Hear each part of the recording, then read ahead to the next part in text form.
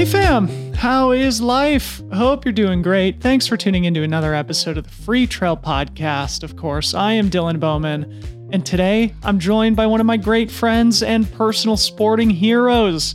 Hillary Allen returns for her second appearance on the program to talk about everything that's happening in her life right now.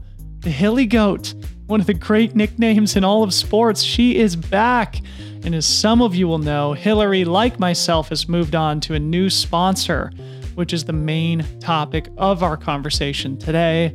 After being one of the top performers in the world over the last several years and overcoming more adversity than probably any athlete I know, Hillary is taking the next step in her career and starting a new chapter with Brooks, the Seattle-based footwear and apparel brand that I'm sure you're all familiar with. We talk all about what went into this decision for Hillary, the strategy and commitment Brooks is applying to the trail category, and how the brand aligns with her personal values and philosophy as it relates to trail running. I think these are important and interesting conversations to have in public so that you all can understand and appreciate the mindset of the pro athletes in our sport and just how hard and often scary it can be to make these big changes in our careers. Of course, aside from all the sponsorship talk, we also went deep on Hillary's huge victory at the Madeira Island Ultra Trail back in November, a convincing 40-minute win in a very competitive field, and probably one of Hillary's best performances ever. And then we finished up our conversation just talking about the future. What is next for the Hilly Goat? Quick reminder, Hillary is also the co-host of the Trail Society podcast alongside Corinne Malcolm and Keely Henninger. New episode went up yesterday, as it does every other Tuesday, where they discuss some of the biggest, most important, and often most challenging subjects in the sport. So if you don't already, go subscribe and listen to their show. It is one of my favorites, and we are very proud to have them part of the Free Trail Media Network. Finally, a big thanks to Speedland, the presenting sponsor of the Free Trail Podcast. We're super grateful for their support, and I am always impressed by the small team and what they're able to accomplish. Simply amazing products. Go visit runspeedland.com. Use code FREETRAIL15, capital F, FREETRAIL15 for 15% off your purchase of the SLPDX, simply the highest quality trail shoe ever made. We also just put up a YouTube video where we did a bit of a deep dive on the SLPDX. So if you want to learn a little bit more about the shoe, go check out the Free Trail YouTube channel where we have a new video up. Okay, thanks everyone for being here. Hope you enjoy this conversation with Hillary Allen. We'll see you in the outro.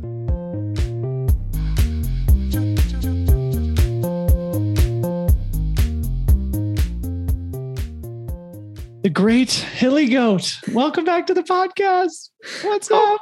I'm so thrilled to be here. It's been a long time. I remember last time we recorded was in Boulder. Dude, remember that? We were at my dad's house in downtown Boulder. I had just finished TDS. I had bailed on a run with you that morning. Yeah, I remember that. And also, then I held that episode, I think, for months on end because I just still couldn't get my lazy ass motivated enough to get the podcast up and running. So we recorded, and then I think I didn't release it for another 6 months or something like that. But you're back for your second appearance on the podcast, and we are talking about big news. We are announcing big news from you. But before we get to that, where the hell are you? Are you in Boulder right now?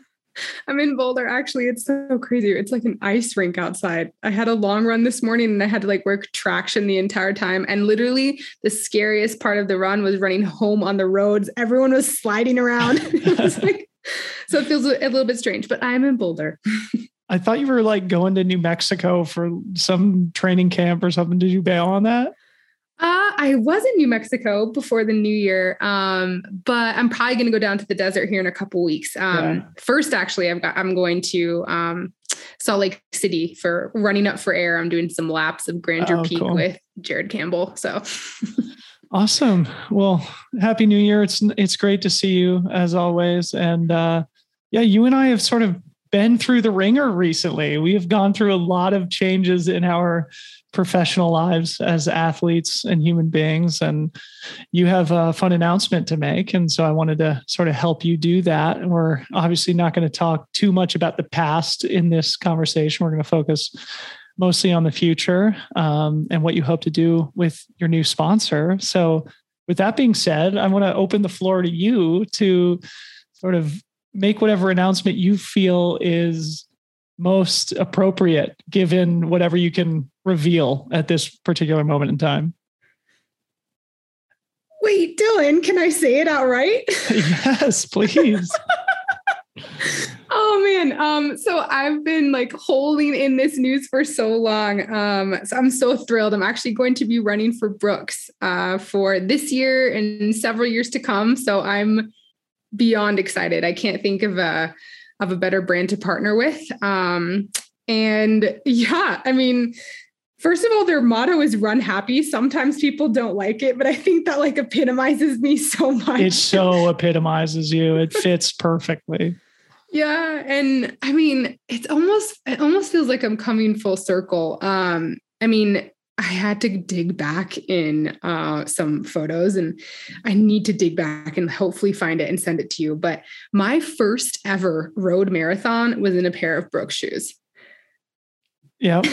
And I mean, obviously they're huge in road, but they're making a huge like jump onto the trails. And so I feel really excited about the direction that they're going, the team that they're building. And I mean, ironically, it's no stranger that, you know, when we were running for the North Face, we didn't always have to run in North Face shoes. And actually, I remember setting the Speedgoat 50K record in a pair of Brooks Pure Grit. I remember that too.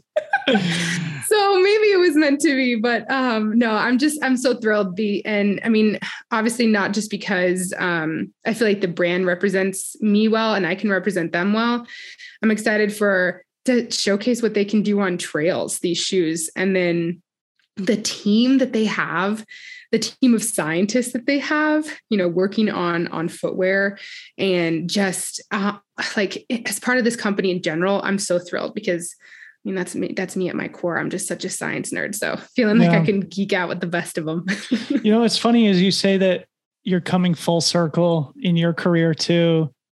It sort of also feels like Brooks is coming full circle too, where, you know, they were one of the first or early major sponsors in their support of Scott Jurek, of course, the legendary 7-time Western States champion and somebody who certainly inspired everybody of my generation and who is still an iconic person in the trail and ultra community. And then I think, you know, they sort of pivoted and focused mostly on road and track running. And of course, they've got a number of phenomenal athletes on that side of the sport as well. But as you just mentioned, they are making a very concerted and intentional investment into trail running. Can you talk at all about that? Sort of like what it was like as you engaged Brooks and sort of anything that you can reveal about their position or their investment and their overall attitude towards the trail side of running?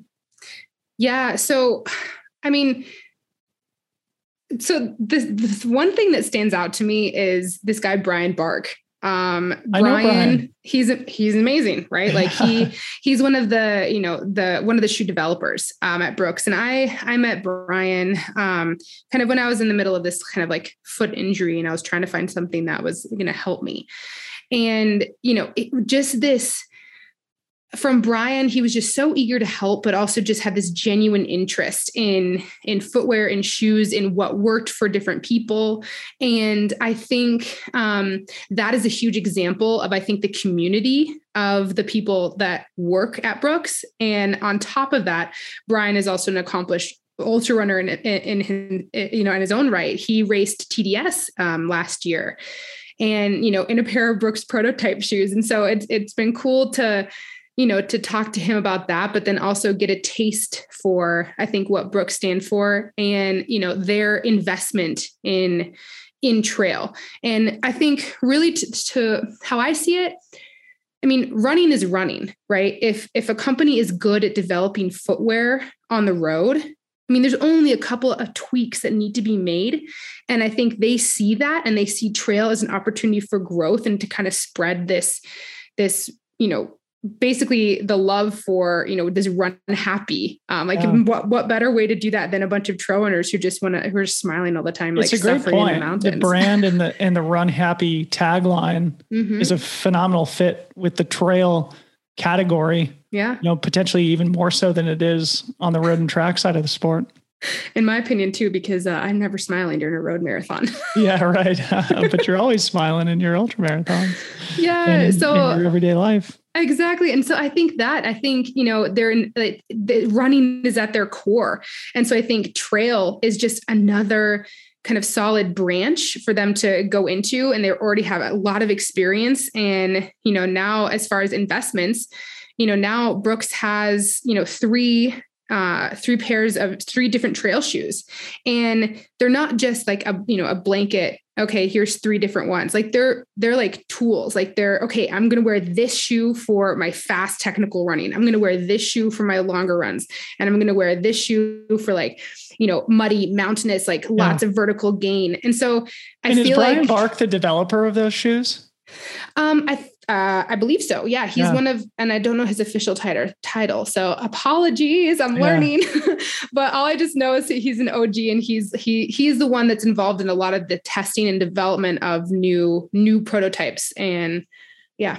I don't know him super well personally, but from what I heard, I've met him and know him loosely. And from what I've heard, he's a phenomenally talented footwear person who I think was responsible for that new Catamount shoe, which everybody seems to love. So, I mean, I guess you can shout out your new sponsors' products. You mentioned they've got 3 different trail shoes. Do you want to sort of call them out by name and how you use them for specific applications, as you just mentioned? Definitely. So the Catamount, as you just mentioned, they've been having some really cool iterations of this shoe. And so I actually had the pleasure of, doing a lot of training miles in these, because as I was recovering from my foot injury this year, there was only a few shoes that would actually work.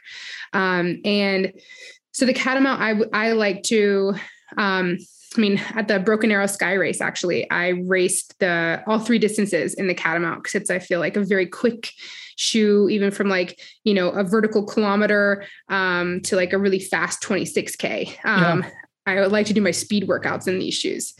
The next one, and I think there's a lot of excitement about this one, is the Caldera. This is more of like a high cushioned, like very responsive shoe and like a comfy shoe for those longer miles. And I mean, I've worn it on some pretty burly terrain, and it was fine for me. And then of course the OG is the Cascadia. And Cascadia. Shout out Scott Jurek. Exactly. I know. And you're mentioning Scott, like this is also, I think this more so, again, this is another example of Brooks' commitment to trail. Scott Jurek, in my opinion, is one of the best ultra runners of all time. And not controversial. No brainer. Yeah. Thank you. No brainer. And like, and he's been with Brooks from the very beginning. And I think that says a lot. Yeah, no doubt. So I think people would be kind of interested to hear about the process that's behind these sorts of considerations, and the process that's behind the communication that leads to the ultimate engagement between brand and athlete. Is there anything there that you think is interesting about how you and Brooks came to be connected and started communicating, and what you saw in them that you felt was a good reflection of you, maybe beyond this run happy philosophy, and anything about the human side of the negotiation and the relationships with the people there that made you feel comfortable committing the next several years of your career to this brand? Yes. So, I mean, it's a huge step, right? It's a pretty pivotal moment. And it's scary, dude. It's super scary, as we were just talking about before we hit record.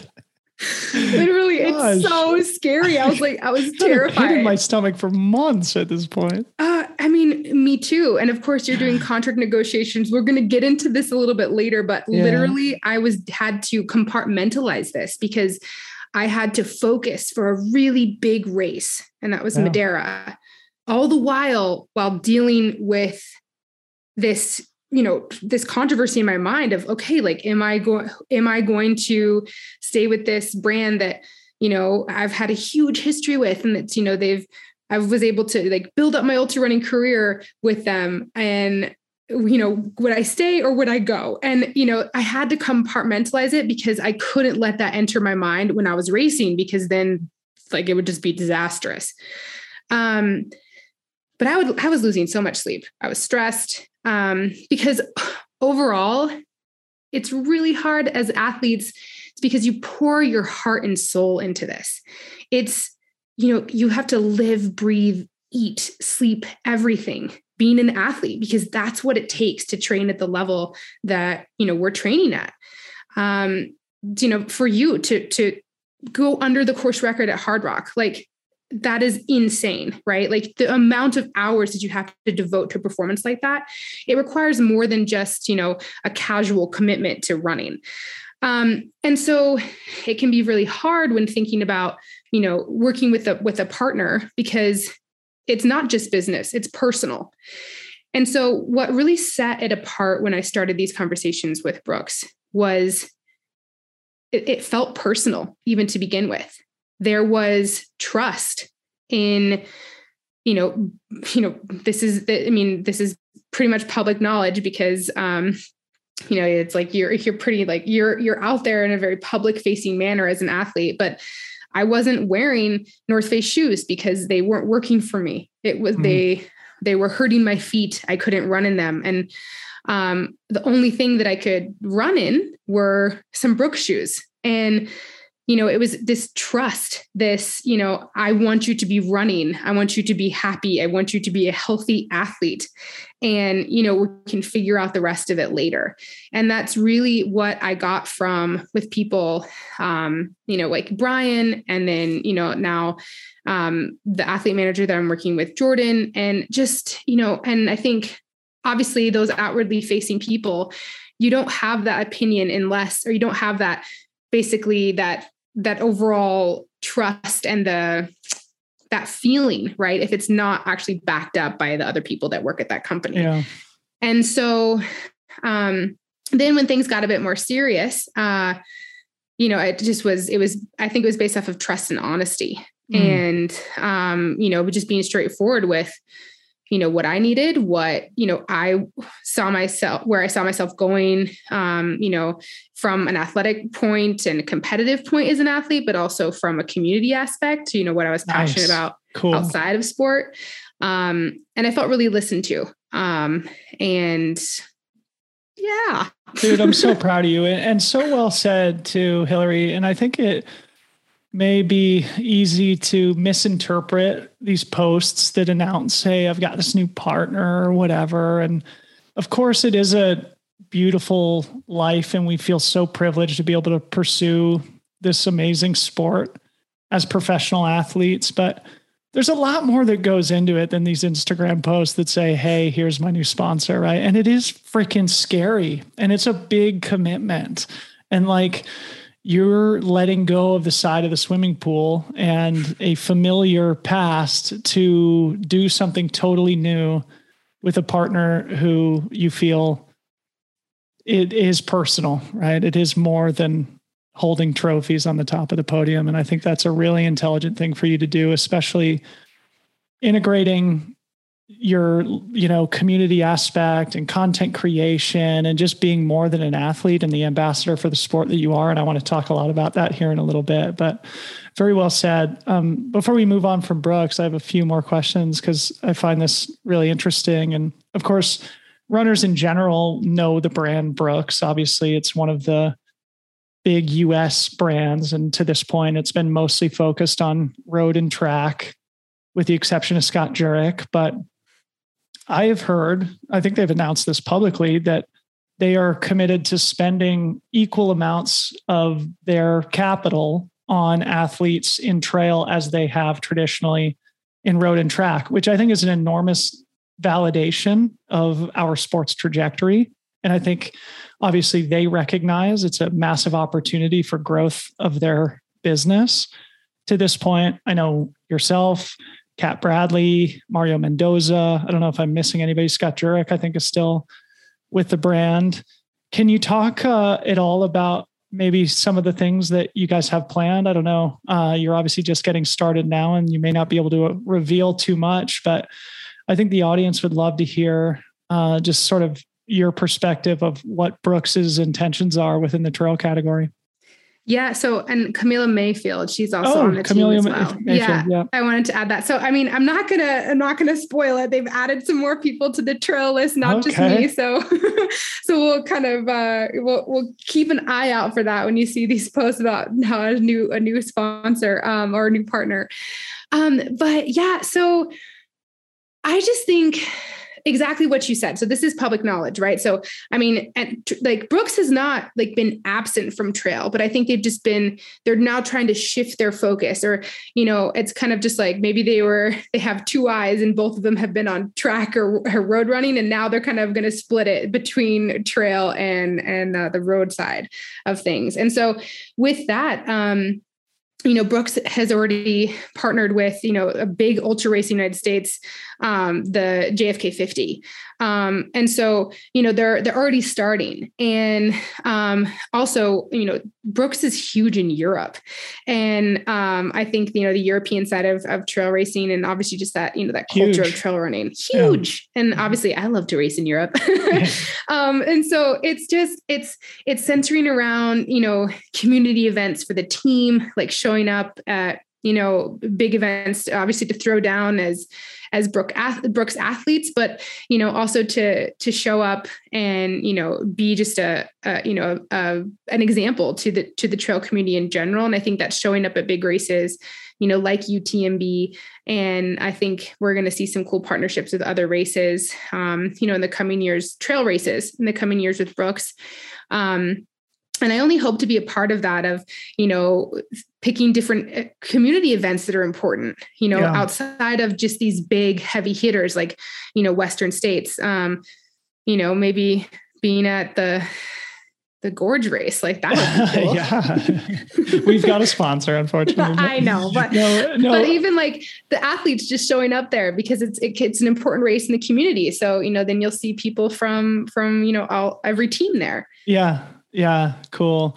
Well, I think it's really, like I said, a validation of the trajectory of our sport to see a brand like Brooks come in. And I wondered if you could also share, actually, I guess I'll share, beyond yourself, I was sort of talking to a lot of different athletes as the contract cycle was going on at the end of the year, and sort of advising some of the younger people, and everybody I talked to, I was sort of like pushing towards Brooks. Like, I've heard these guys are investing in the sport right now. And I feel like it's really a good place to be, given the fact that they have outwardly made this commitment to the sport and have obviously recognized the potential opportunity for them to have a big impact in it. And obviously, from a brand perspective, they've got to think about selling product, right? And you've talked about the footwear that they have, which seems to be really great, especially for a world-class athlete like yourself. That's a major piece of equipment. Are you going to be sort of collaborating with them to build out any other products, apparel, packs, things like that? I know it seems like, because that's one of the reasons why I thought it was a great opportunity for younger athletes or people like yourself to connect with a brand like Brooks, because obviously the brand is already established, right? But then a person like you, who knows the sport of trail running intimately, could come into an established brand who is already in a healthy position, making that assumption, and being able to contribute a real value to an established brand by bringing both your personality, your personal relationships, and your knowledge of the sport specifically, and that being applied not only to the community aspect of the sport, but also to their product. Is there anything there that you guys are talking about here in the early days of your partnership? Yeah. So I think, like you said, it's a very important, thing to consider, especially in trail, because there's some niche areas that have to be worked out. Right. And especially, so The one thing I would say is it's weird because of, being in a certain sponsor's apparel for so long and then actually trying on other clothes. And I'm like, hey, these are great. Like, so obviously that's, their run specialty. So it's like, oh, like they thought about this detail, like, wow. Okay. So, things like that, but also for, a trail and mountain running, there's different things that we need, right? We need some really weatherproof, pieces of equipment. And I know one of those that you're super passionate about are packs, right? Yep. And so I think, these are conversations that I've had with the people at Brooks, and they're already thinking about it. They're already saying, okay, like, we will have a UTMB specific kit, or like a kit that's specific for mountain races that you might need. That's not going to be available because like they're going to be custom for the athlete. Yeah. But they're already thinking about that. And we're already having those conversations. And so I think that there's only a matter of time before that's integrated into just general line of, like a trail line for Brooks. Yeah. And, speaking with, for certain packs, like they're actually partnering with, a certain company as they are working on, their own, and so it's things like this that I think, they're already one step ahead. That's great. So cool. Well, I think it'll be a great next step for you, not only as an athlete to have a great partner who's going to support you financially and with great product and to help you chase these big dreams that you have, but also I think you're just going to be able to bring an immense amount of value to them, given your knowledge and experience and relationships in trail running as they try and make a big splash in our sport. So congratulations, Hillary. It's really cool. And I'm really happy you would allow me to help you make this announcement here. I wanted to sort of transition to something that you and I were talking about before we hit record. And that is just like the current dynamic of being a professional athlete in the outdoor space. And I think it's a pretty exciting time specifically for trail runners right now, because athletes, I think, have finally gained the higher ground in a lot of these contract negotiations, where an athlete of your level is able to sort of approach multiple different companies, and you don't have to necessarily settle for something that's below your worth just to chase the dream of being a pro athlete in this amazing sport. And I think that you do an amazing job of sort of exemplifying the model of how to be a pro athlete in the 21st century, but it's not always easy, right? But I think you do a great job of sort of conducting your career. Obviously, you've got a podcast, you published a book, you are a coach, you're a pro athlete. I don't know what I'm missing there. You have a newsletter, but maybe provide a little bit of a commentary about how you piece everything together as a pro athlete and how each of those different things add up to the Hilly Goat that we all know and love. Oh, well, thank you. Because honestly, it's a lot harder than I ever thought. In many days, it can feel like a balancing act. But really the one question that I start with and the one thing that I ask myself is, what is a priority to me? And I love writing. I love to write even before I wrote my book. But I prioritize my day with to-do lists because I don't have a typical 9-to-5 job where someone else is, giving me tasks to do. I am responsible for my own schedule, and I am responsible for getting the things done that are the most important to me and that are the most important, for others, for me, for the work that I need to do for others. And so, it's a huge amount of responsibility, but, it's also very rewarding, and it takes a lot of work to continue to balance it. So I start by that question is asking about, prioritizing things. And for me, always at the top of that list is, okay, how can I be the best athlete? Because those are the days that I want to capitalize on now, because I am focusing on competition and I want to, squeeze the best athletic days that I have right now. And yes, I believe, my best athletic days are always ahead of me, but that means that I want to make the most out of them now. And I'm really passionate about running really far distances right now. So let's do it. And so that's the one thing. And it takes a lot of time. But then it's also, for me, even though I'm a full-time, professional athlete, what makes me feel the most whole is being balanced. And I found this out maybe the hard way, that if I'm on a teeter-totter and one side of it starts to get a little bit too heavy, skew too much towards athletics, things start to feel out of balance. And I know that I perform at my best when I'm not just focused on training all the time. And for me, the other huge priority in my life is community. And how I feed that community part is coaching. I get to help other people reach their goals. And that helps me to be more balanced. It helps me to read, these scientific studies, these papers, these articles. It helps me to, get out of someone else's head. I'm also a scientist. So that side of me is also fed by the coaching aspect.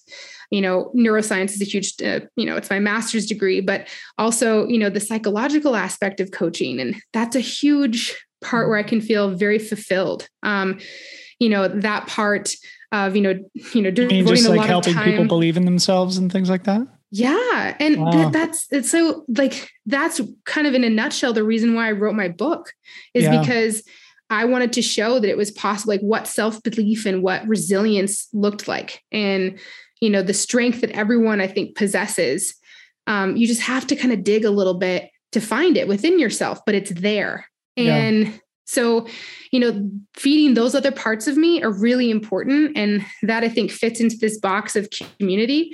But those take up a lot of time, and, the podcast falls into that. So Trail Society, it's, I think, this resource that, Keely and Corinne and I are, helping other women, to talk about contracts, to talk about how they train differently. And then, also just community aspects in general in the sport of, endurance sports, but also specific to trail running. But I mean, it's a lot. I think it is. With all the jobs I have, it's like more than a full-time job. But I've never been busier in my entire life.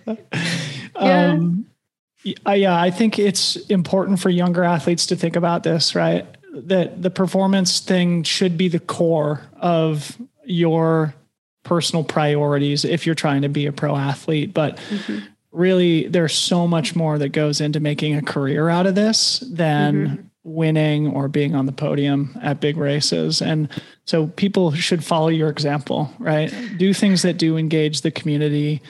Start a podcast, write a book, write a newsletter, just do something to sort of help other people sort of feel the same sort of spirit and the same fulfillment and satisfaction from challenging themselves that you and I have both, found so much value in our lives through doing the same thing. You were just sort of mentioning something before we hit record about an article that Sabrina Little wrote that's sort of on this topic as well. Do you want to talk about that briefly before we move on a little bit? And I'm not going to quote it exactly. But I just really appreciated her perspective. It's this, with all of this stuff that I've talked about, a necessary evil, I'd like to say, for, promoting an athlete and their success is social media, right? You have these big wins or these big performances or, a big platform, right? And so social media is that platform, and you're able to kind of spread the word of trail running, hopefully encourage more people to get into that, but also, capitalize on the successes and the competitions that you yourself as an athlete, work so hard to do. But it kind of, it's sometimes I think, again, looking at that teeter-totter, sometimes the balance can be skewed. And instead of focusing on that core, like you mentioned, Dylan, of the performance and, getting the most out of yourself and having those breakout performances and those results, right? Like, because that's what sets us apart. Anymore, I think sometimes this outward pressure or this outward appearance on social media can almost take precedent or be, valued preferentially to results. And I think some of what Sabrina was saying in her article, it was kind of pointed at that, is that social media can kind of be this, where it's almost this encouraging factor of that, this external validation. If you like, and you get all these impressions from, the content that you're putting out there, that matters more than kind of, I see it as the integrity of sport and the integrity of professional sport, which is performance at its core. Yeah. Yeah. I think it just comes down to authenticity, sincerity in what you share. And I think that's one of the reasons why people are so drawn to you, is the fact that, obviously we all know you've been through hell in your career, right? And you haven't been afraid to document it. In fact, you wrote a whole book about it, but that's what humanizes a person like you, who goes and smashes and wins Madeira, one of the most important races in Europe and the most important races in the world. And that story of triumph after total devastation and near-death experience makes you relatable. And so I think it's a good lesson to the next generation of athletes. Actually, I also wanted to ask you about Pinarello too, while we're on the subject of you being a model of professional athletes in our sport. I think you've been really intelligent in your recovery from injury and using the bicycle, and you've shared a lot about the competitions that you go do, these gravel rides and things like that. And I know you recently announced a partnership with Pinarello, one of the coolest bike brands in the world. And I think this fits into our conversation of being a 21st century professional athlete. What can you say about that partnership? How did that come about? So never in a million years, right? Like, I think, I was forced to embrace cycling. And what's so cool about it is that instead of viewing it as a consolation prize for not being able to run, I genuinely love riding my bike. And I think it just kind of goes to the authenticity. I genuinely love it. And so I found a way to work it in, regardless of if my sponsor, really wanted me to or not. I was like, well, I'm going to do these gravel bike races because I love them and I love the community, in addition to these running races that I'm doing. And I think, honestly, Pinarello, they reached out to me, and I never in a million years, because obviously my priority has been running. Like, I want to do gravel bike, gravel cycling in these races because I'm just going to do it anyways. And so it's really cool then to be a part of the team, the Pinarello team, because there's some heavy hitters on it. And this is hilarious, because hopefully people are like, wiping off the sweat from their foreheads if they thought that I had given up running and was not professional cyclist. No. I will just do this on obviously a community. It's more like an ambassadorship. Exactly. It's not like you're a pro cyclist. Yeah. No, because I do not know how to race a bike. I just know how to suffer and go a super long distance. But I think it's brilliant from a sports marketing perspective for them. I know they also signed some sort of relationship with Johnny Collinson, who is a professional skier and absolute monster in the gym. And but he rides a bike too. But forming these relationships with athletes outside of core endemic cycling universe, but who have a lot of credibility and who have good reputations within their own sporting circles, like yourself and Johnny Collinson. I think it's a great move for Pinarello. You got to hook your boy up with an employee discount. I know. Exactly. They're premier bikes. But I think the one thing that, I want to say too about, me as an athlete, an athlete, I say, getting into cycling. And this is something my coach taught me. He says, Hill, he actually calls me GOAT. He's the only one that calls me that. He says, GOAT, you're an athlete. He's like, don't limit yourself by just calling yourself a runner. You're an athlete. Sweet. And that's what he encouraged in me. And, he, like, if I look at my training schedule, he's the first one that's going to put on my training schedule super long. So this is biking from Boulder to Longs Peak Trailhead, doing the peak and cycling back. That's my long endurance day, not just some long run.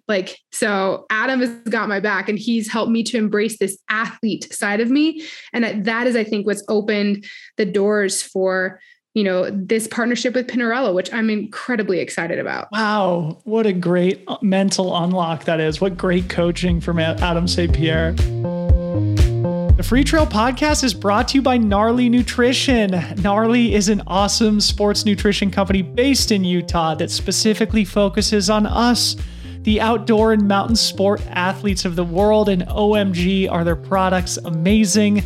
I've been using the Fuel 2.0 drink mix for the past 6 months and have been blown away by the product for long runs, workouts, and race fueling. The cherry cola flavor of the Fuel 2.0 mix is especially delicious.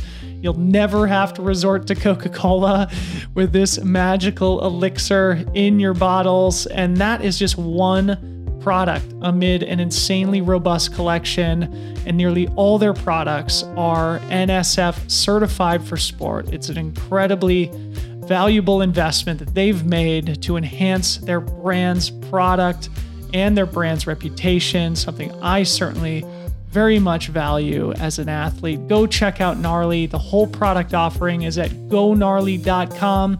Use code FreeTrail15 for 15% off your order. gonarly.com, FreeTrail15. The Free Trail Podcast is brought to you by the Free Trail mobile app.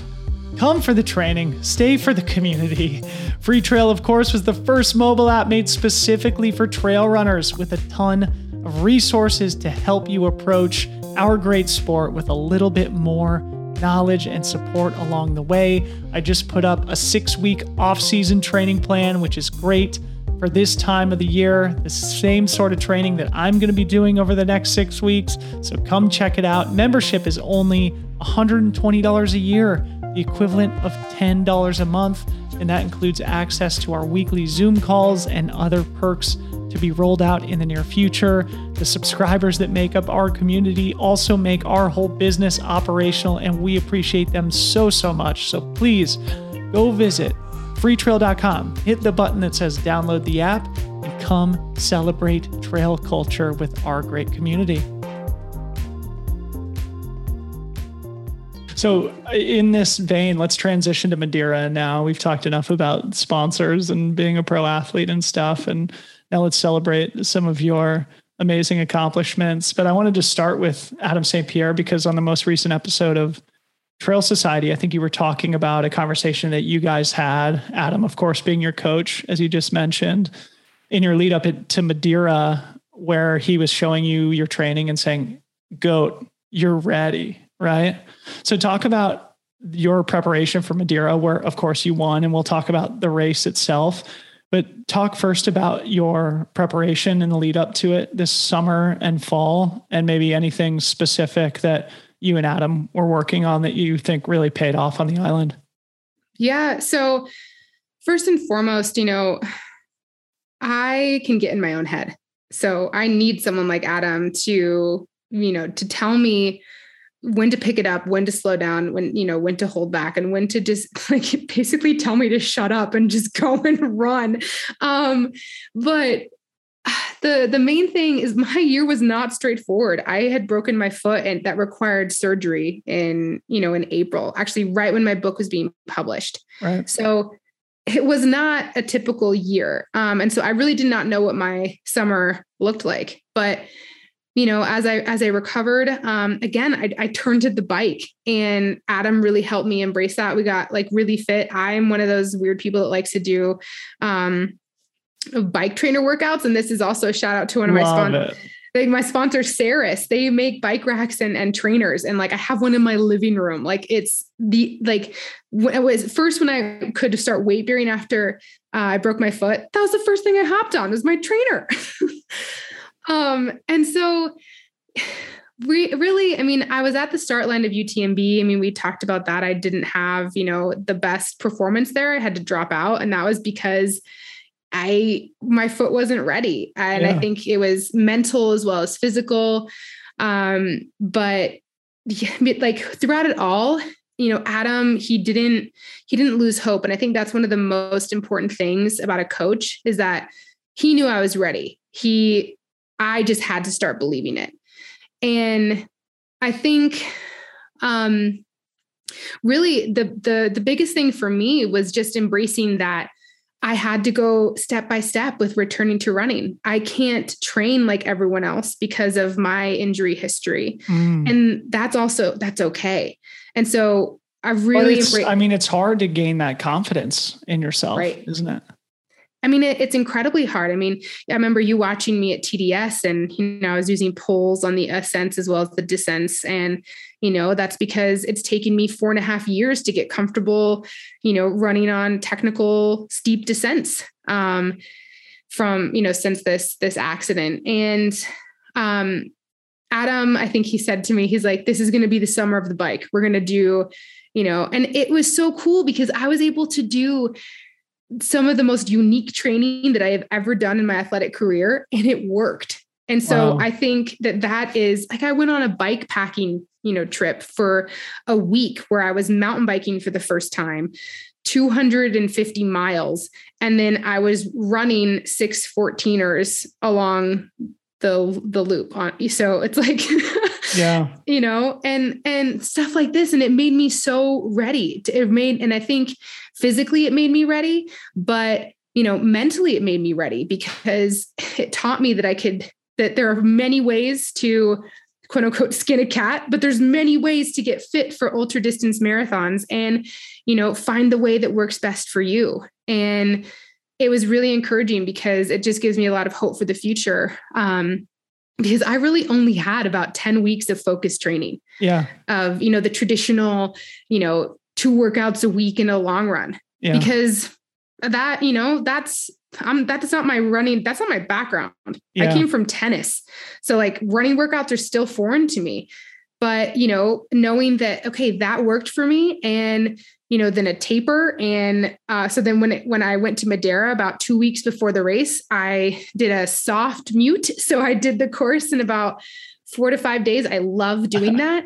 And then, then I tapered, just put my feet up. I actually brought my bike with me to Madeira. And it was, it was really cool because I feel like I'm my own science experiment and, that's so cool. Finding out what works and what doesn't. You brought your bike to Madeira too. That's so funny. And I can't go anywhere without it now. And it was like literally the steepest. It's so inconvenient though. Oh, but it was great. It was totally worth it. Because then you could just do a different. Go explore the island. Yeah. And like at a different pace. It was really cool. And I will say it was the steepest. I actually had to get off my bike and walk up a paved road because it was that steep. Nice. Yeah, I want to go there. I'm thinking about maybe jumping into that race this spring. We'll see. But I loved how you said, about this belief thing and how Adam sort of has believed in you and believed that this non-traditional modality of training that implements the bike, it sort of trickles down, it feels like, because you mentioned earlier about how one of your favorite parts of being a coach is sort of encouraging that self-belief in your athletes too. And then I loved also what you said about being an athlete. What a cool mental unlock that is for people who are listening, right? And if we think about the great athletes in our sport beyond yourself, obviously Kilian is like the most multi-dimensional professional athlete there is. Probably the greatest athlete of all time, as a runner, as an alpinist, as a ski mountaineer. He can run a fast, flat half marathon. He could probably win the Tour de France if he really tried. And similarly, Francois Dane does the same thing, and Emily Forsberg. And it is, I think, a freeing psychological trick maybe when we feel like, oh, I'm not getting enough miles in, to just be an athlete, right? Just do what you can. Get in the gym, put your bike in your living room and hammer out some intervals if you need to.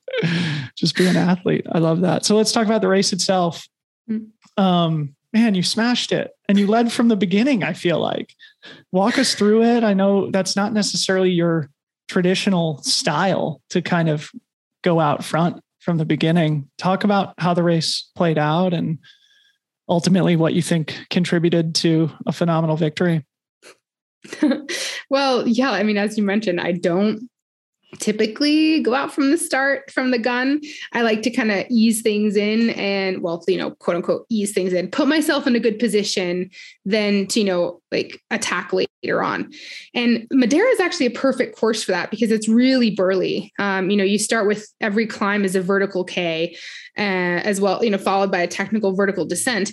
And so then, by mile 40, when you have about like 35 to go, you've already climbed the majority of the course and you still have lots to go. So that would be the time to kind of like pick up, the broken pieces of your competition. Yeah. But I just felt ready, and Did you have that feeling before the race? See, this is, I think, a fun thing to talk about too, right? Because like, I know when I'm ready, right? Did you feel that way before Madeira? Because you were with me at Hard Rock, and like, you could probably tell that I was just like relaxed and excited to do it. Is that sort of how you felt? This is it. So like, of course, like the day, like for me, the worst part of the taper is about maybe like 3 days before. But then as soon as it gets closer to the race, I'm relaxed. Like, I know I've done the work, and like the nervous energy, I'm just like, okay, like I'm waiting. And this race it started at midnight. And I was just like going through the motion, just like really calm as it came closer. And that is that feeling that I know. I'm just like, all right, like I'm just going to go and throw down. Like literally for me, always my mentality, because I feel lucky to even race and train just based on what I've been through.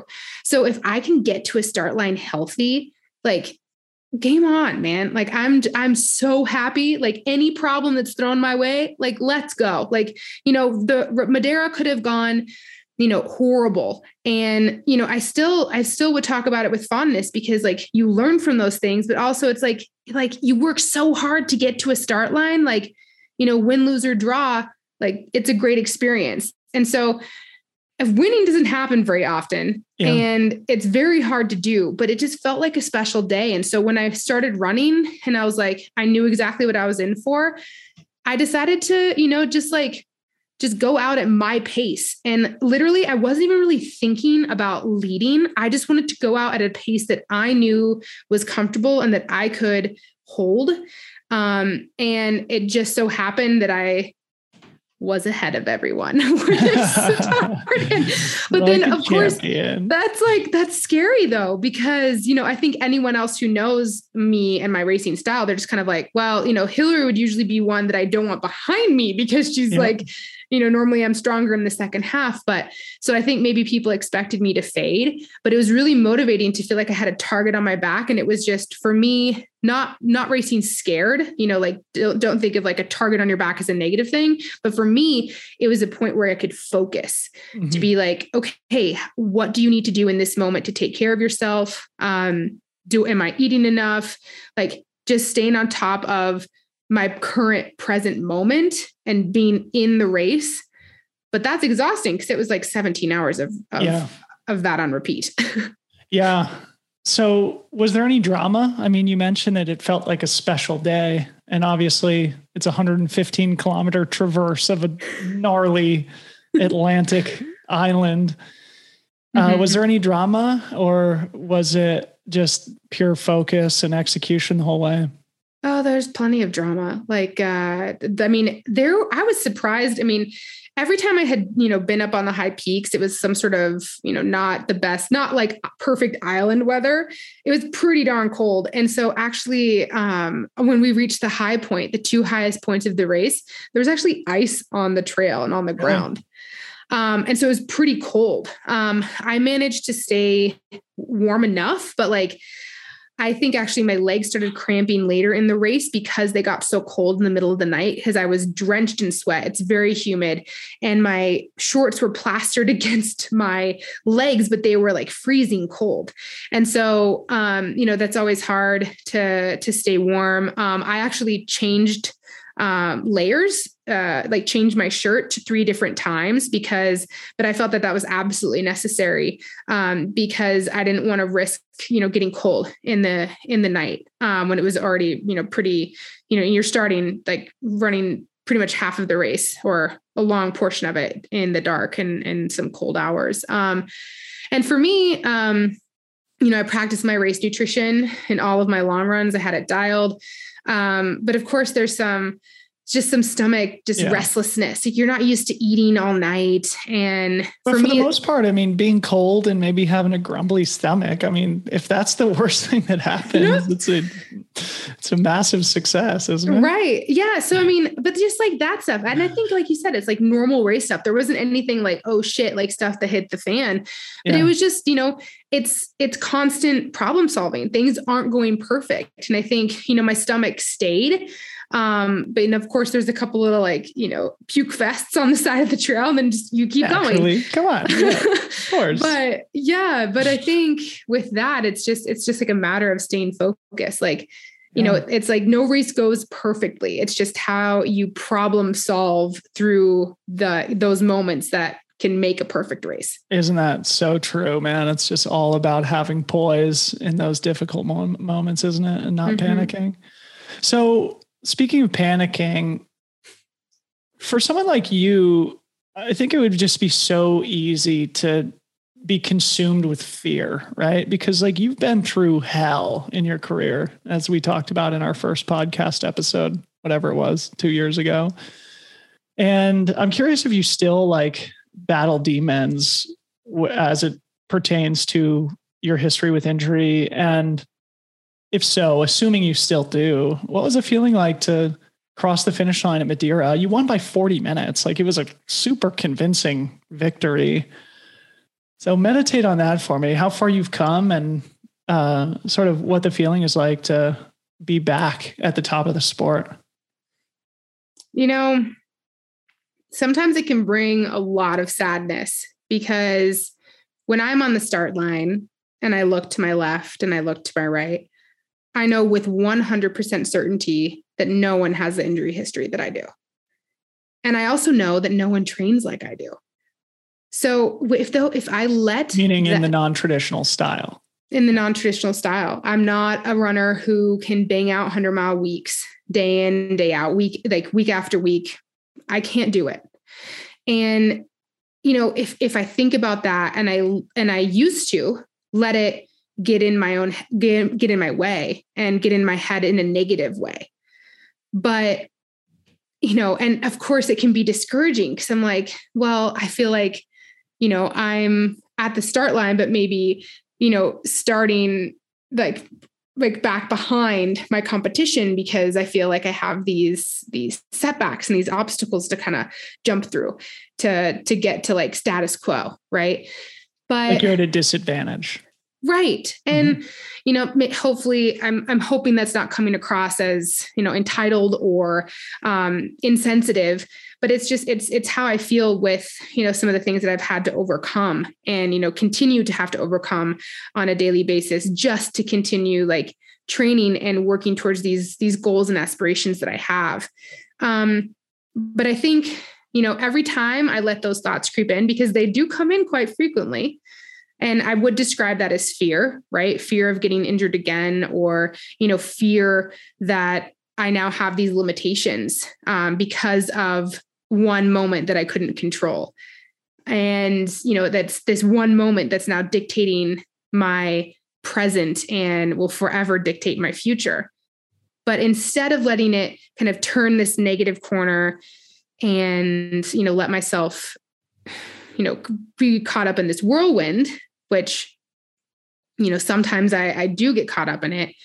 I try to put a positive spin on it. And I really do truly believe that all of these things have made me stronger, and that if I haven't had the experiences that I've had, I wouldn't know what true strength and resilience and grit that I have.